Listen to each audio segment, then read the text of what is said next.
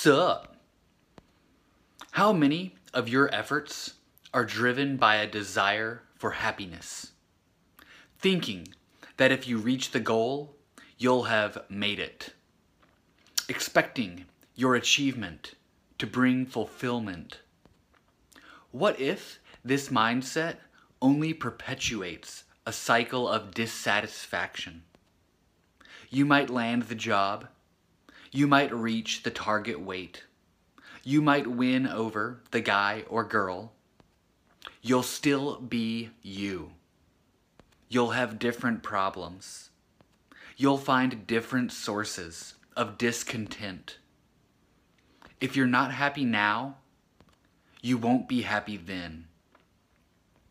Appreciating what you have is a skill. It takes consistent practice. Nobody can put in that work but you. Start by practicing gratitude with what you have now. Learn to love your life with how it is today. Look for the blessings wherever you can, no matter how small.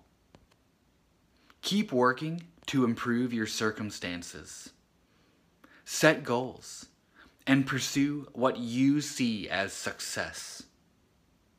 You might find the pursuit and, should you reach it, the success quite satisfying. It won't make you whole. You already are.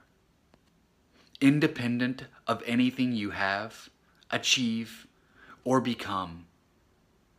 You just need to recognize that. You are worthy. You've got this.